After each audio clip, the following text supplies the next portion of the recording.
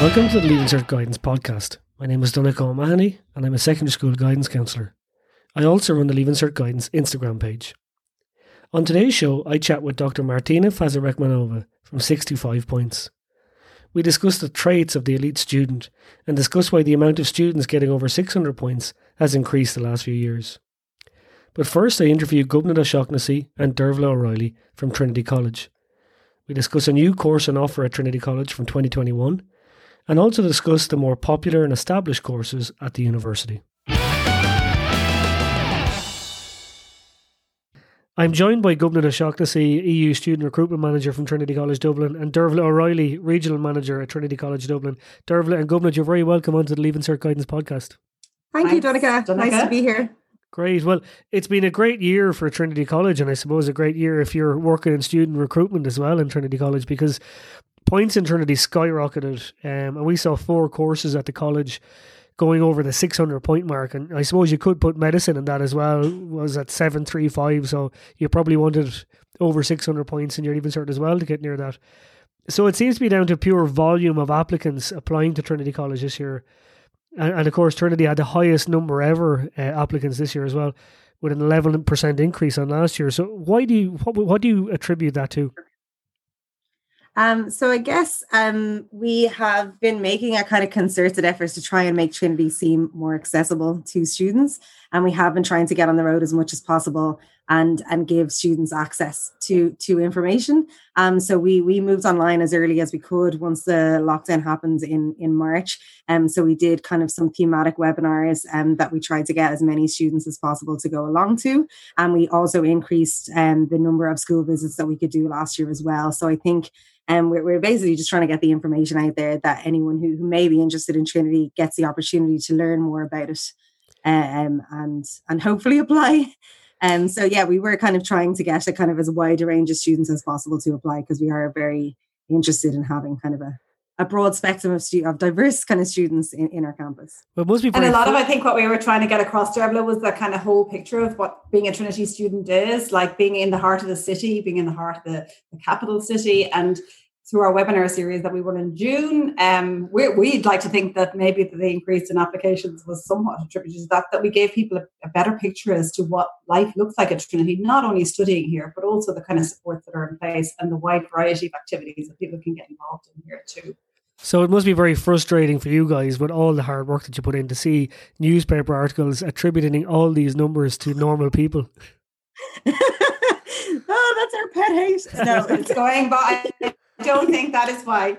We're obviously delighted that the popularity of that, aren't we, Dervla? We're delighted with the popularity of it, and it just shows the quality of, I suppose, with the amount of people from Trinity, both from the Lair, from our School of English, which is one of the top 50 in the world, involved in normal people. It just shows the calibre of the degree that you can get from here and the kind of quality that Trinity produces in its graduates. So why wouldn't people want to come, as well? Excellent.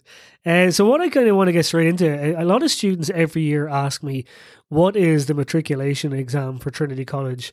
How does it work? And then when they delve into it a little bit more, they ask, why geology and biblical studies?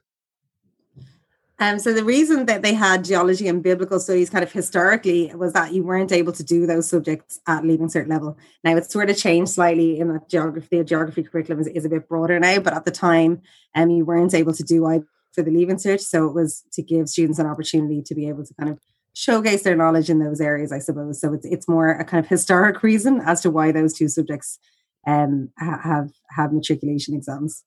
In terms of how they work, they're kind of standalone exams that you can do yourself. You'd normally sit them in college, although this year they were they were not able to do them in person. But ordinarily you would do them in person, and they would be marked the same as a Leaving Cert subject essentially, and you could use them instead of a Leaving Cert subject for points. So when did it take place? What's the application process look like?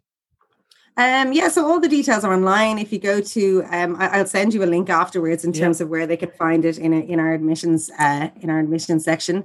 Normally you would apply for it in the spring, and it would happen around Easter time. It happened slightly later this year. They had postponed it, hoping that they could do it in person And then that wasn't possible, so it was sent out to people to be sent back. But ordinarily, it would be done in person, normally around Easter time. So this is open kind of to any sixth years or any CO applicants who are applying for Trinity College, and you can replace the points from this subject in exchange for one of the 6. Exactly. But obviously you'd still need to meet minimum matriculation. Like, so you have to have done your English and maths and your language and so on, and any subject requirements. But for points, you could replace those, with those from another subject. I want to talk about your joint honours course in Trinity College, which has changed from what used to be called 2-subject moderatorship. And it seems now more than ever, there seems to be more option in this joint honours for students than there had been before. So basically that was one of the aims of, we did a thing called the Trinity Education Project. And basically the college took into account what employers wanted from students, what students wanted, what our professors thought, to kind of tailor our program to give our students the graduate attributes that they think would be useful for them in society and for them they're getting jobs. And I suppose some of the feedback that came back from that was that students wanted more flexibility in terms of their pathways through college. So the joint honours program was brought in to give them that extra bit of flexibility. So essentially what you can do is, as you could before, you can take 2 subjects and do the 2 of them for a full 4 years. You could potentially drop one after 3rd year and focus more on the other one. So have a major and a minor. And what we can also do now, which you couldn't do before, is you can potentially drop one of them after 1st year and fully focus on the other one as a single honours subject. Now that will depend on timetables and availability and things like that, but it is possible to do that. And additionally, if you're doing a single honours subject, but it is available as a combination with a joint honours subject, you could potentially take up a second subject in 2nd year and do that as a minor and have your original subject as your major. So a little bit more flexibility there. We're also trying to bring some other subjects that maybe weren't traditionally part of the TSM and bring them in. And at the moment, some of them have still got the same combinations as they did before, but they've been worked into the timetable that more subject combinations could be added with them over time. So it's kind of a really good table, isn't there, Derva, in our prospectus as well, that's well worth checking out. There's a really good table to view the combinations there to see what you can study together and what kind of flexibility does exist there as well with the subject choices.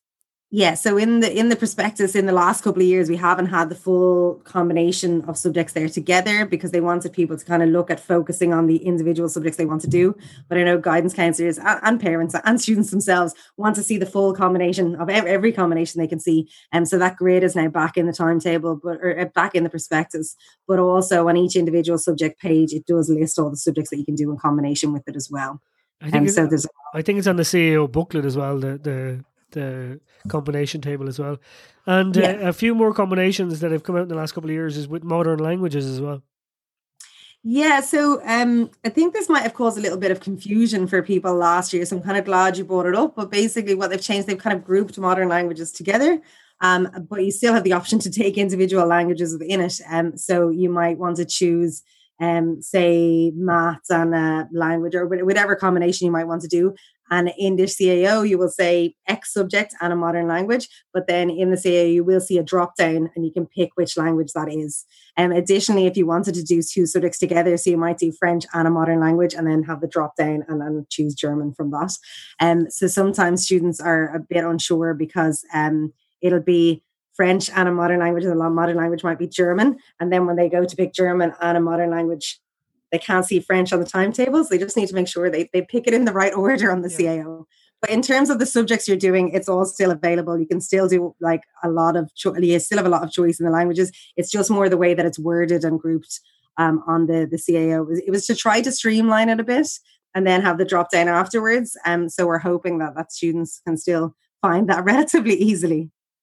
And outside the joint honours, it is very accessible for students to do a language kind of outside the health sciences, I suppose. But if you're doing your law or your engineering or whatever the case may be, you still can pick a language as an elective as well. Yeah, which is really great. And it's not just languages. So we brought in, again, as part of this Trinity Education Project, we brought in electives as something that we thought would help kind of broaden students' experience and let them delve into other subjects that they mightn't have tried before. And so they have an option to take Trinity electives and an option to take open modules. And the Trinity electives are standalone modules, so they're not part of any other course. And students across most of our courses can take them. They include a range of languages, including Chinese, French, German, so lots of different choices. And they will do with the language and the culture, which is nice. So it's a little bit broader than the language alone, and you can do it at different levels. So if you might have done it for your Leaving Cert already, you can choose to do it at a higher level. But you can also take a range of other modules, such as say there's one there on vaccines, on cancer research, on travel writing, and you don't have to have any backgrounds in any of those. It's really just to give people a broader education. So they're focusing on their subject still, but they can try these as well. Then the open modules that we have are modules that exist in another course. So say you might be doing something in say geography or something, and maybe something in environmental science might lend itself well or complement your course well. You can take a module from a related course, and they'll have a list. They're quite specific. So they're specific to your course because they're ones that complement your course well, but the electives are for almost everybody. They're hugely popular, aren't they, electives? The electives, when we're talking to students, Dervla, they really like the flexibility to be able to kind of like, because, we're interested in more than one thing. All of us as humans are interested in more than one thing. And likewise for a Trinity student, that they can pursue their passions outside of their area, their subject area that they're picking for their degree as well. I think it offers lots of choice there for students as well. Exactly. And they have the choice to do that in their second or third year. And then we also have, if they are interested in languages, we have a lot of international student societies, and they would have kind of language exchanges and kind of international festivals and food tastings and things like that as part of them. So there's a chance to kind of participate in that way as well, which is lovely. You mentioned Chinese there as one of the electives. Is that fairly new to Trinity College? It is. Well, the electives, I think, I'm not definite actually when that came in, because we used to have, you could take languages, even when I was a student, which is like 20 years ago, we could take a language on the side. Things have evolved since then. I think at the time they tended to kind of be a little more aligned with, say, Leaving Cert and A-level subjects that people were doing. I think that's expanded out further. And then with the electives, it's expanded further again. So I'm not definite how long actually we've had that available, but it has been for at least a couple of years anyway. So Trinity are quite famous for their acronyms when it comes to different courses, like BESS and PPES and MSIS as well. And students might often hear these acronyms and not be quite sure, what each of them are. So we might delve a little bit into them. The first one then is BESS. Can you tell us, Governor and Dervla, what is BESS? Sure. So BESS is kind of our longest running business course, but it's not just a business course, I should say, but it is business, economics, sociology and politics. And the great thing about BESS is that you get to try a little bit of everything in first year. So you get to try all 4 subjects: business, economics, sociology and politics. Decide what you like the most, and then at the end of your first year you decide what you want to specialize in. So you can do a single honours degree in any one of the 4, or a joint honours degree in any combination of the 2. So you're applying to BESS, but you've actually got 10 different degrees that you can do at the end of it. And so I think what students like is that it is quite broad in terms of what you study. And then you've got that flexibility, and there are no caps on class sizes or anything. So whatever combination you choose to do, you can do. And then you can decide to focus more, obviously, as you go through from second year onwards. The multidisciplinary aspect of it as well, I think, means that the graduates come out with quite a, doing a business course, standalone business course, means that you just study that. Whereas with this, you have the kind of the sociological aspects of it, the economic aspects of it. So it's quite like, you're coming at it from all angles, I suppose. So you have that multidisciplinary understanding of the business world as well. So it's a really popular course. Yeah, I was going to say it's probably one of the most popular courses in Trinity. I always get a lot of students ask me about BESS. But like you're saying, it's GovNet is very multidisciplinary, and even students kind of get a feel for things they might not have studied before. They could be business orientated when they were in school, and then they get a chance at politics, they get a chance at sociology. Even I saw a few of the electives. You can try law, you can keep your language. So it's, there's a great range in BESS. I think it's brilliant. I think it's reflective of the world within which we live. The business environment doesn't exist in isolation, in a vacuum. It's, it is influenced, as we can see more recently with the pandemic, it's influenced by so many different factors. And that's, I think the course would probably reflect that, really. Yeah. And students then you would do all 4, business, economics, social science and politics, plus your electives in the first year. After that, then you can decide to pick one, you can decide to pick two. What way does it work? Yeah, so you can focus on one in particular. So if you wanted, you could go and do your bachelor's in business, or you could do, say, business and economics, sociology and politics, whatever it might be. If students have a look in the prospectus, there's actually a fairly comprehensive table in there, and they can see the modules that they can choose from in each one. Obviously, if you're choosing one discipline rather than a joint honours, you'll do more subjects in that area. Otherwise, you can spread them out and you can choose what you want to focus in a little bit more. But yeah, you have free choice to focus fully on one or on a combination of two areas, plus electives and things like that on the side. And I saw an article in the Irish Times recently that said best graduates are some of the highest earning graduates in all of Ireland. There you go. So they say. Well, I've heard actually EMSIS graduates are very well paid, but I suppose it's hard to get a measure of all that stuff. But they certainly, in terms of milk rounds and students coming in, and companies coming in to recruit students, it's certainly a popular option, as are many of our courses. But yeah, you just mentioned EMSIS there, and it's a course that really strikes me, and I've heard a number of students who've done the undergrad in EMSIS be recruited by top multinational companies before they even finish their degree. Can you tell us what exactly then EMSIS is? Yeah, so in EMSIS, EMSIS is actually a funny one because it's housed in the Department of Computer Science and Statistics. But they would do kind of some data science as part of it. They would do some business courses as part of it. And they would have shared. So I lived with an EMSIS student when I was living on campus and I did engineering, and she shared our engineering maths classes. And so what they do is they kind of get a little bit of an insight into lots of different elements of the business world, both from the business side, from the tech side. And so they have quite a broad base there. They also have kind of industry speakers come in. They tend to do their projects kind of linked to an industry.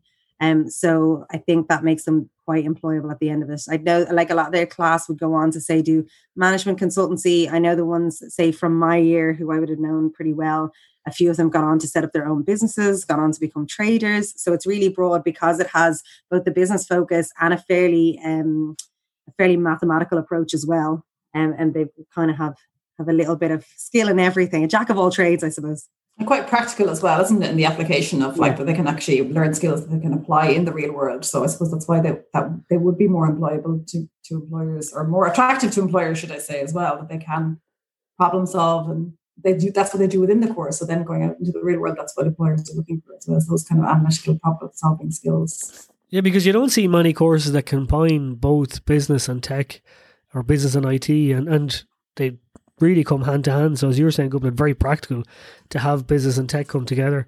And you know, it's generally either you do computer science or you do business, but the combination of both is not really seen, is it?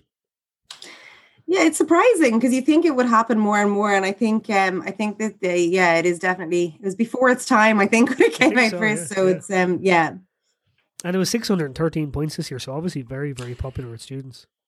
Now it's also quite a small class, I would say as well. So that kind of sometimes will make the points a little bit higher too. So it is a relatively small class, but they're on their own for some classes, but then they would be in with BESS and they would be in with engineering for other classes. So they get to kind of have their small class teaching, but also kind of interaction with other courses as well. And another popular acronym in Trinity College is PPES. So what are we talking about when we're talking PPES? So PPS is very similar to BESS, except that instead of business, you've got philosophy, and then you still get to try all the other subjects as well. So philosophy, economics, sociology, and politics. And then the same idea where you get to try a bit of everything, explore all those areas, and then decide what you want to specialize in. So I think these are becoming increasingly popular because students might not necessarily definitely know what they want to do. Like you were kind of saying earlier there, or they might have done something in school and maybe they've never had the chance to study philosophy before and they're not really sure what it's about. So it's nice to be able to try it for a year, decide, like try before you buy, decide if it's something for you, and then you know what you want to focus in more.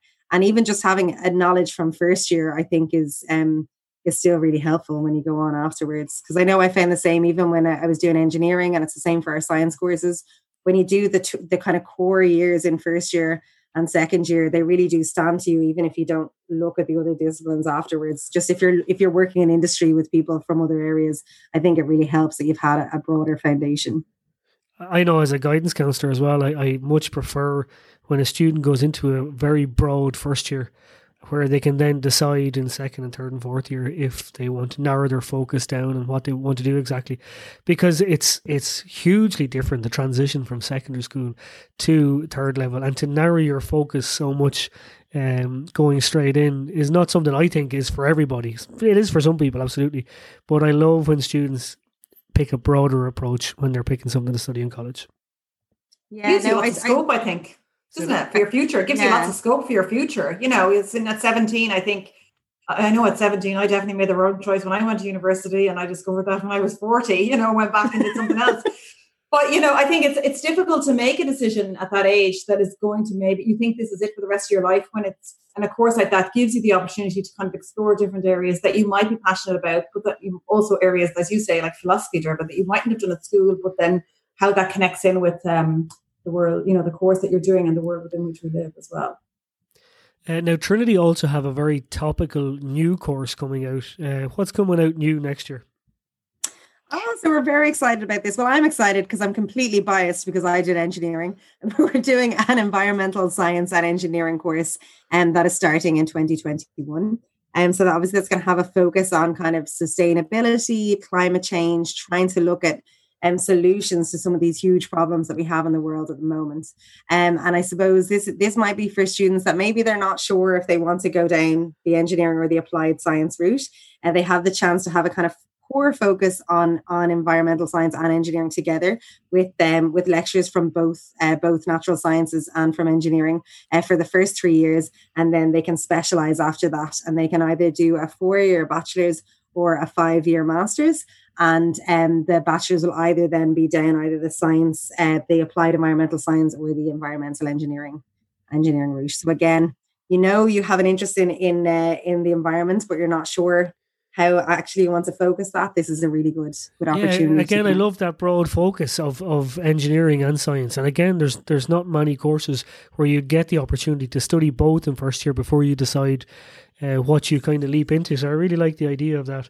And it's quite a unique course, I think, really, both nationally and internationally, to have that kind of combination of both the kind of engineering problem solving, the world within which we live kind of thing, emerging problems that are there, and, you know, emerging solutions as well, and then combining that. So it is a really groundbreaking course. We're really excited about it, aren't we, Dervla? Like, I mean, to make our graduates as well, though, they're coming out of it practical, have the practical skills that will go out there. They will be really employable graduates for sure coming out to this course. And to have that possibility of an integrated master's as well is a great opportunity.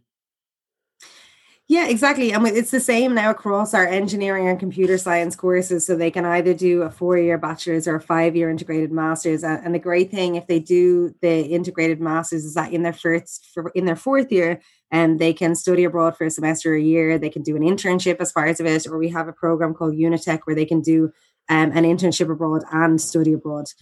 So I think it just leaves a lot of options open to people. Well, the study abroad is becoming so popular. When I have a guidance session with a student, one of the first questions they ask is, what are the Erasmus possibilities? What are the study abroad possibilities? So it's great to hear there's, and of course, Trinity College is renowned for the partnerships they have in Erasmus and study abroad as well. Yeah, so we have over 250 exchange partners, and the students, I guess, have options. They have 2 different options if they want to study abroad. So normally, aside from when you're doing an integrated master's in a normal 4-year degree, you'd have the option to study abroad for a semester or a year in your 3rd year. And normally you'll have our Erasmus partnerships tend to be at a departmental level. So the School of English will have an exchange with the School of English in another university, and they will exchange between them, and it's quite a focused exchange. But we've also got college-wide exchanges where Trinity will have an exchange. So the whole of Trinity will have an exchange with the whole of another university. For, like, say, one of our more popular ones would be the University of California, and they see it at Berkeley, UCLA, all of that. And students from lots of different subjects can apply for those exchanges. So you can do the ones that are very particular to your department, or you can apply to the college-wide exchanges that are suitable for lots of different courses. And it means that we can have bigger exchanges with those. So we normally have about 20 places on that exchange each year. So there's a lot of scope for students to go places. And normally, if you had language as part of your course, you would have it as a mandatory study abroad in the language that you're studying, because it's obviously a core part of your degree. But even if you're not doing a language as part of your course, there are lots of options to either study abroad in English or to study abroad in another language if you choose. We have lots of bilingual students who may choose to do that anyway, but lots of flexibility there. So about 40% of our students study abroad at the moment. We're aiming to increase that to above 50%, which would be fantastic. And there's lots of support there in terms of Erasmus funding, in terms of travel bursaries and things like that, because we do want it to be something that's accessible to everyone. And if, say, you're studying abroad as a mandatory part of your degree, sometimes your SUSI grant would travel as well. So it is definitely we want it to be as accessible as possible to everybody. We totally do. We actively encourage our students, don't we? We're looking to hope that 50% of our students will study abroad as part of their degree, because it's just, the experience of a different educational institution, a different educational system as well, and how that will enhance your overall learning when you come out the other end. Well, even the 40% at the minute is massive. I didn't realise 40% of Trinity students studied abroad. That's incredible. Yeah. And, a winter in California would be pretty nice too, wouldn't it? Yeah. Exactly. I used to organize the exchanges for the engineering school, and I was always so jealous when they'd be like, "Oh, look where I am now. This is great." They're like, I mean, it's great educationally, but it's just great socially too, and then kind of cross-cultural communication, all that sort of thing. So I think it's really nice, especially because a lot of our students might live at home and for most of college. So for some of them, it might be the first time they've lived away from home. So it's kind of a big adventure, which we encourage everybody to join in. You become a global graduate, I think, then when you go out into the world. Like, I mean, you have experience of living in a different country, a different continent. You are that kind of global, your employability yet again will go up because of the fact that you have that kind of exposure to different cultures and different systems. Absolutely. And say outside the lecture halls then, what has Trinity College got to offer? Well, for me, I actually think that the stuff that happens outside the classroom, some of it is the best stuff that we have on offer in Trinity. So we have so many different clubs and societies. So we have over 170 of them, and they're across. So we have over 50 sports clubs. We've loads of different societies. It's ranging from like student newspapers, debating societies, student radio, orchestras, lots of international societies, like I mentioned already. Then we've kind of subject-specific societies, like there's MedSoc and things like that. A lot of charities, political societies, like anything and everything. And then from the sports, so we have our sports centre on campus. So we have our climbing wall and our pool and our gym and things like that. And then we have kind of tennis courts, 5-side football pitches, things like that. And then our athletics grounds that are in Santry.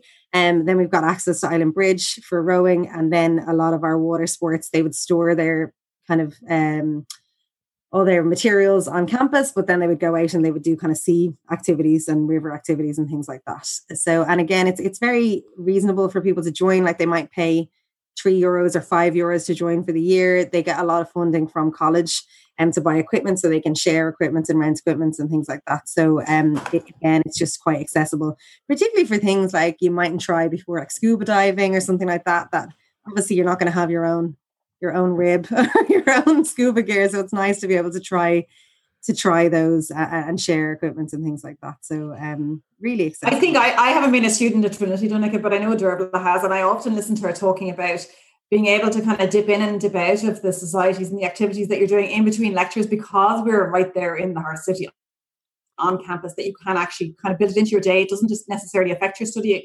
They can complement each other, if that makes sense. You can do an hour in the library, but then do an hour with your friends in the society or the club, exactly. The sports club. Yeah, and I think we try to timetable things that way. Now, I mean, it's a bit strange this year. It's a little bit different to normal, but ordinarily, and we have a lot of training sessions and things like that, either at lunch times or after college, which means anyone doing any course can do them. So I know when I was doing engineering, I captained the badminton club for a couple of years, and I was involved in taekwondo and a few other things. And there was plenty of time to do that, even when you've got a fairly full timetable. And it kind of it makes you a little bit more disciplined in terms of like balancing your study and making sure you're finished at certain times. And I think as well, it just helps you develop loads of extra skills. So like if you're, say, social secretary, or you're arranging fixtures, or you're the treasurer, you are just gaining lots of skills that you mightn't be able to do in another context. And you might be dealing with quite a lot of money or you know, big events, organizing intervarsities, things like that, event management. And a lot of people even gain skills from those, or they really develop an interest in those. They might go on and do that afterwards, even though that's not necessarily what their degree was in.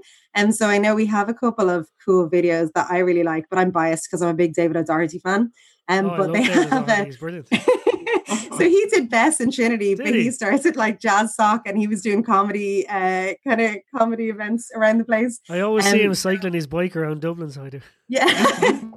So shout out to David, but he is they had the clubs and societies, they did their kind of, I think it was their 50th anniversary or something like that. They made a video, and they actually had loads of people from different parts of societies talking about how their time in Trinity clubs actually influenced their whole careers. And the same with a lot of, say, our journalists that would have gone on it. They would have done different subjects in college, but would have written for the student paper. And then they've kind of gone on to do that afterwards.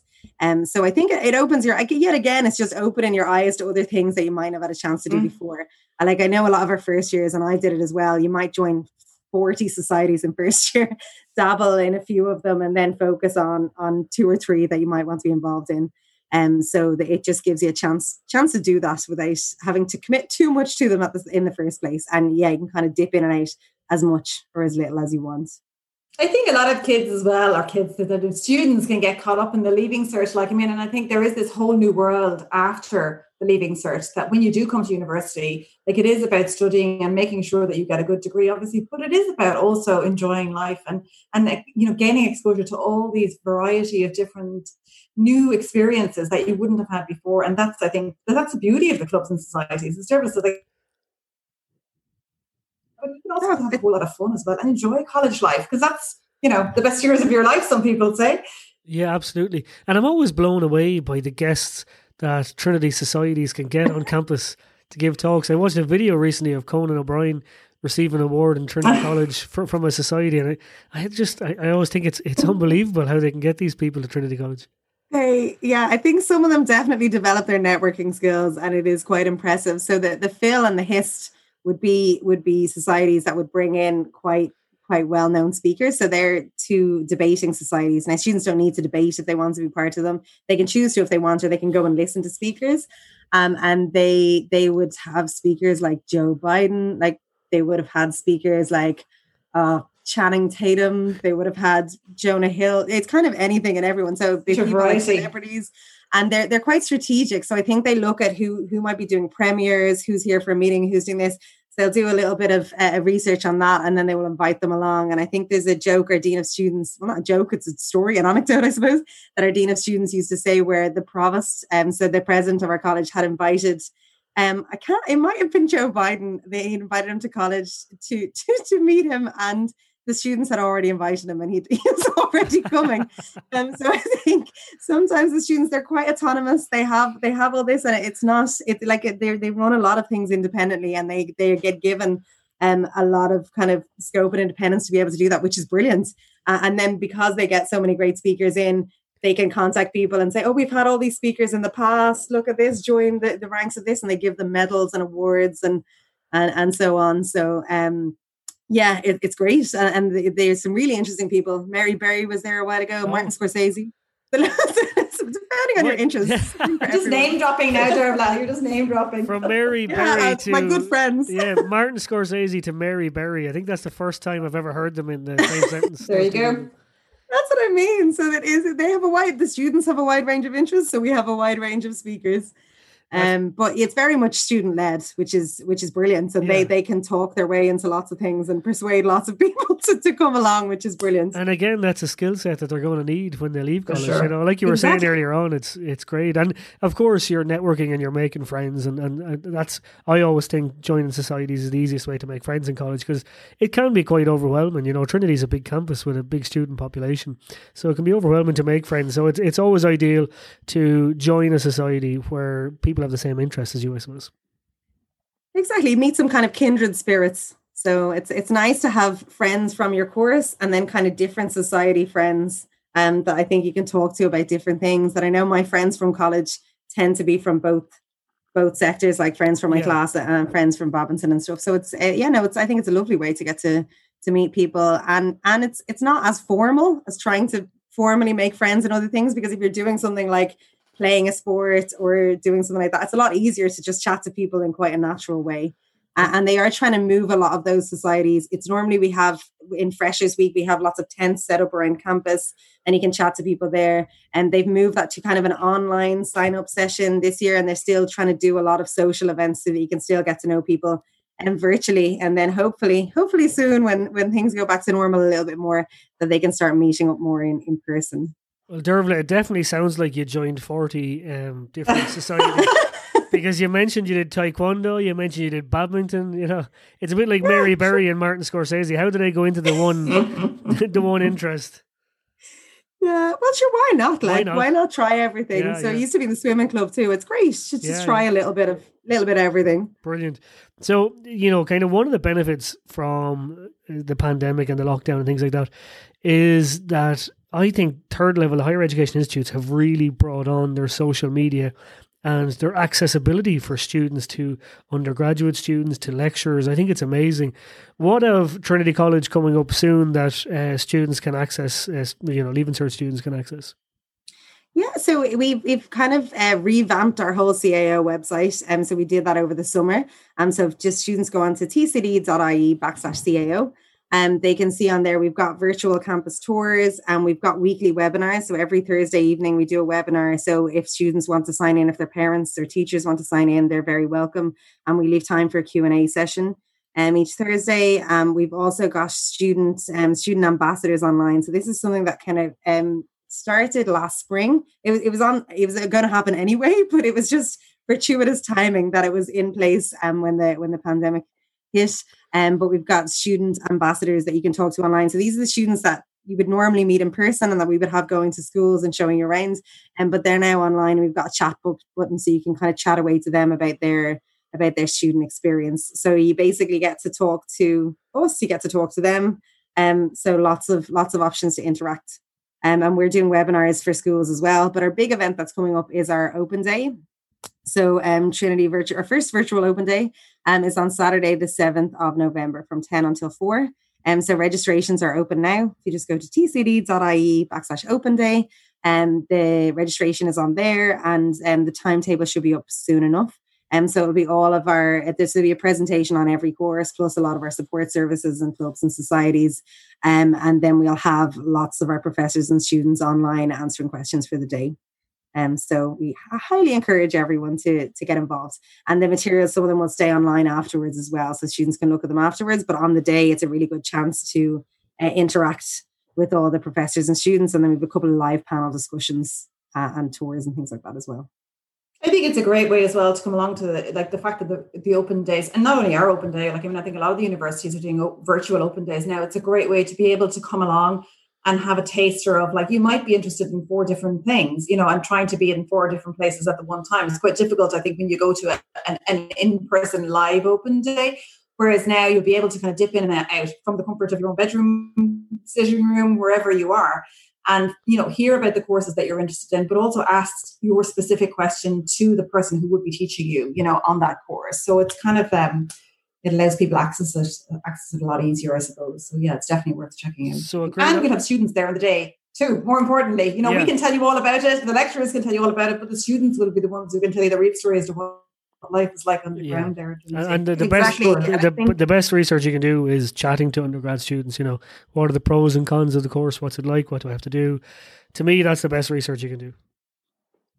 For sure. And I think as well, they deserve credit when our numbers go up and things like that. Like the student ambassadors that we have are fantastic and they're such great, I know they are ambassadors, but they're such great ambassadors for the university and they're so positive about their experience and everything. And I think they can talk to us, but we've been in college quite a while ago. But if you talk directly to the students, I think that does give you kind of first-hand information of what's happening here and now on the different courses. So that's the virtual open day, Saturday 7th of November from 10 until 4. Gubnat and Dervla from Trinity College Dublin, thank you so much for coming onto the Leaving Cert Guidance podcast. It's much appreciated. Absolutely. Thank you very much. Thank you. Thank you. Bye-bye. I'm joined now by Martina Fejzrek-Manova. Martina runs the 625 Leaving Cert website for notes and things like that.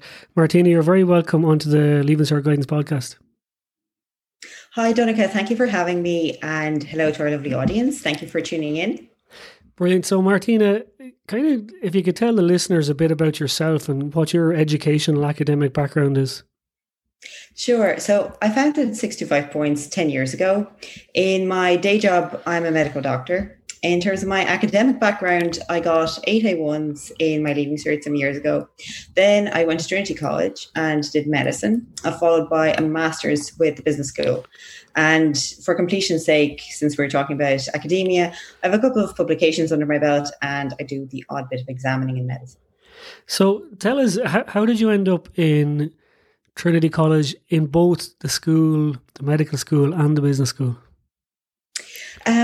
So medicine was always my aspiration. I wanted to do that. But right after I finished, this was not long after the financial crash that affected Ireland so much and was very protracted. So between the fact that I had SCOLS and that very luxurious option of getting a master's with not that much expense, and just my curiosity about what had happened and wanting to get out of the medical world because it's just so particular and so engulfing. I wanted to see what else is going on in the world because I didn't really fully understand it. So I took it was basically like a glorified year off for me.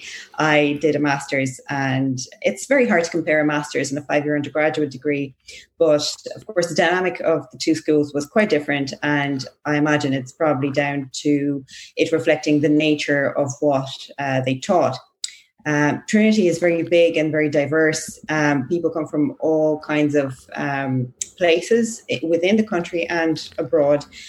And on a less important note, I suppose, it has some beautiful gardens, beautiful architecture, which made me very happy when I was there. And the central location I really loved. Yeah, it's brilliant. And you'd mentioned SCOLS there, that you got the scholarship for second year, I think. And that's kind of, SCOLS got great exposure over the last year, as did Trinity College. Can you tell us what the process for SCOLS is and how you found that experience?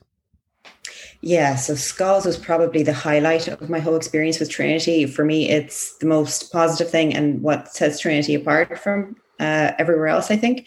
So for medics, the way it works at the time was that we had to get a certain minimum set of grades and then that's to qualify. And then we had to sit an additional exam in a special topic. For us, it was memory, which is funny because I ended up doing a lot of geriatrics later. And I, along with my two best friends, we formed an informal study group and we got through the assigned reading together, and we all managed to get SCOLS. And that was great. It's a great little community and it's an overwhelming privilege. I spent 4 years living on campus, which really changed my whole experience of college life in a very positive way. Yeah, so you have that experience, as we said earlier, of both the medical school and the business school. So kind of, can you explain to us, because you had mentioned earlier that their approach is very different. Could you explain kind of what was the difference that you found?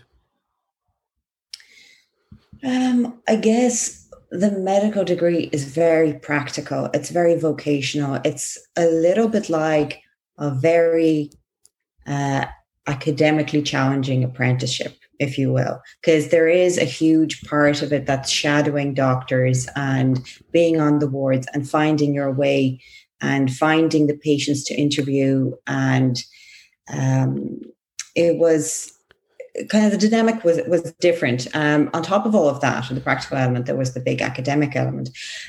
In the business school, it was a lot more like a desk job, if that makes sense. Like we would be given an assignment, let's say, and it was very interesting, but you could, from, your laptop, explore anything you wanted about, I don't know, the Chinese currency, let's say. I remember doing a big assignment on that. It was very fascinating, but just the dynamic was different. And I think that the people there were very interesting. Like a lot of them ended up going into banking, into fund management. Someone ended up in the likes of McKinsey, Goldman Sachs, the Treasury in the US, all different directions. Whereas in medicine, you're probably going to be a doctor of some description, but still it's kind of, it's much more zoomed in, if that makes sense, in terms of the kind of future that you might expect. So how do you feel like then that the Leaving Cert might have, and your success in the Leaving Cert, because you had mentioned you got 8 A1s, that it set you up for that academic journey in your undergrad medicine? Yeah, in undergrad medicine, you're certainly expected to cover a lot of ground academically. And, you know, people often talk about remembering things and regurgitating things in a very negative way, and I can understand why. However, it's a pretty fundamental part of medicine. Like, you just need to know the dose of adrenaline and adenosine and all the things that you need to know the dose of, and what sequence to give them in, and when to, you know what I mean? It's just a huge amount of learning that there's just no getting around. So you got full marks in your Leaving Cert, and then you, after a while, you'd set up the 65 Points website, and you surrounded yourself with contributors to the website who all got 625 points. So what do you see as the common denominator between yourself and the people you work with who got 625 points in their Leaving Cert? You know, there's not really all that much in common, except perhaps the obvious, which is the ability to work really hard when they need to, and the ability to be quite goal-directed, again, in a certain domain, not in everything in life, but within a certain context. Some people are very serious. Some people are super chilled out. So it's not like there's just one personality type in my experience.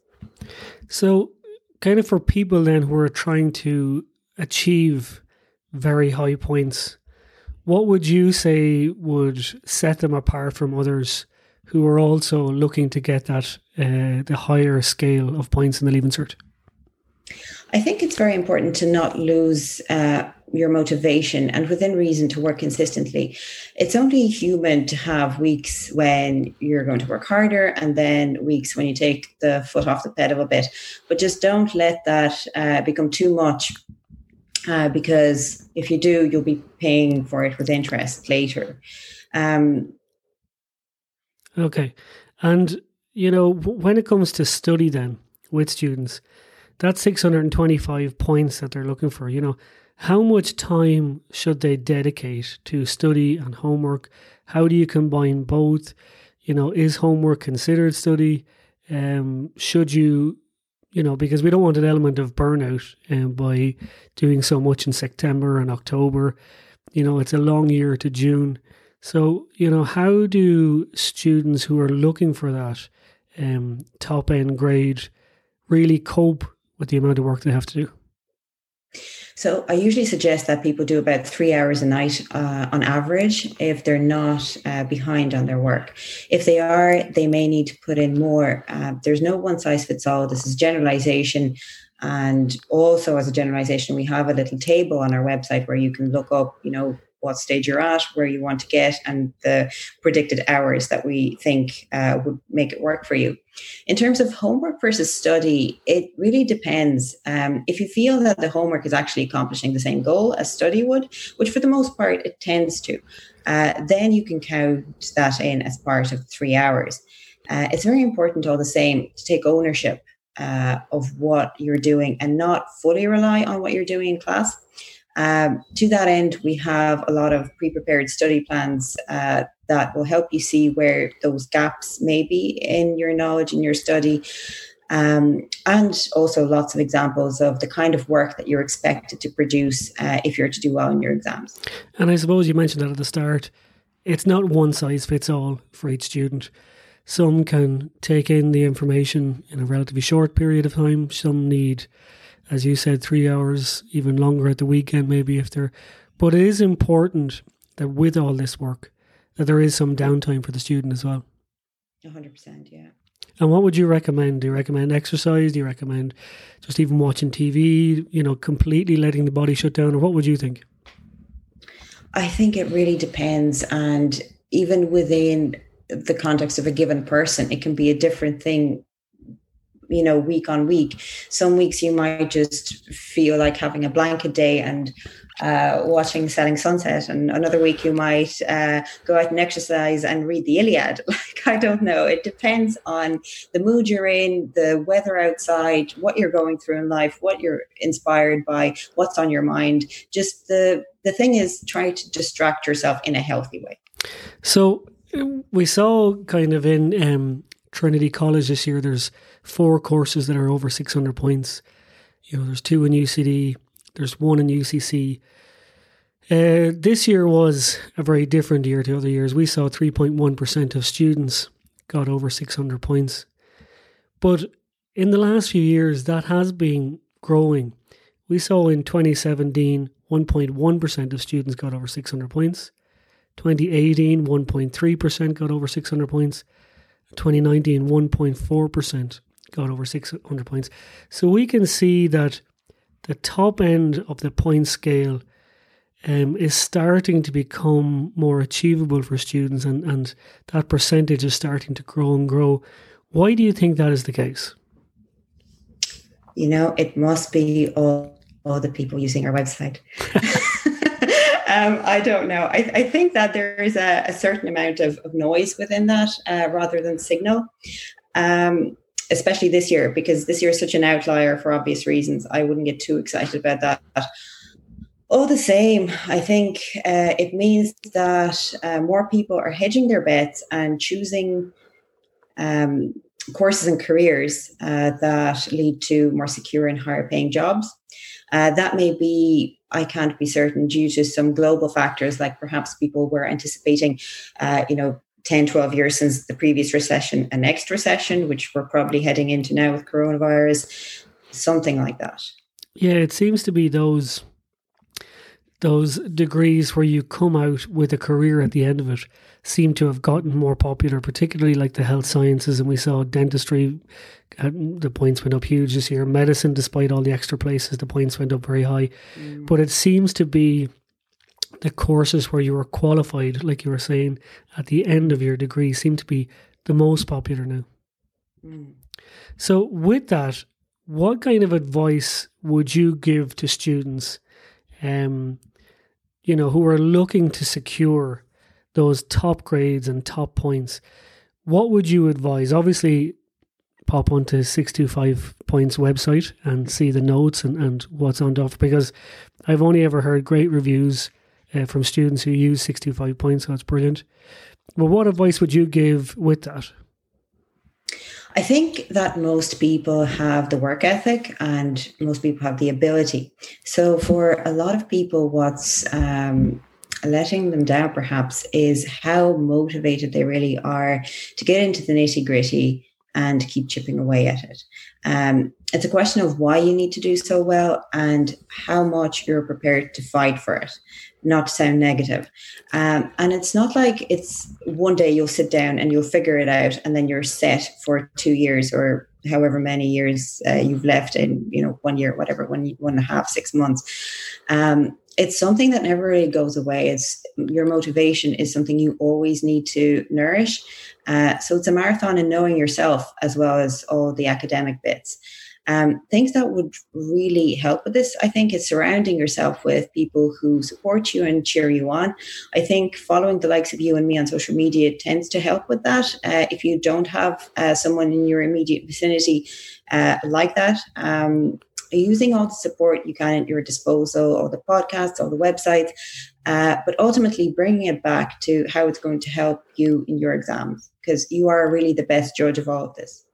And that's some brilliant advice, because there is so much out there that's at students' fingertips that has really developed in the last few years that kind of weren't out there, you could say 10, 15 years ago, and access to students. Martina, as always, I really appreciate you coming on and giving great insight into yourself and the 625 point student and what it takes. But can you tell us before we go, what is the Instagram handle and the webpage for 625? It's always my pleasure, and thank you for having me. The handle is at 625 points. 625 is a number and then points is a word on all the different platforms. So again, thank you for tuning in. Martina, thanks so much. Bye-bye.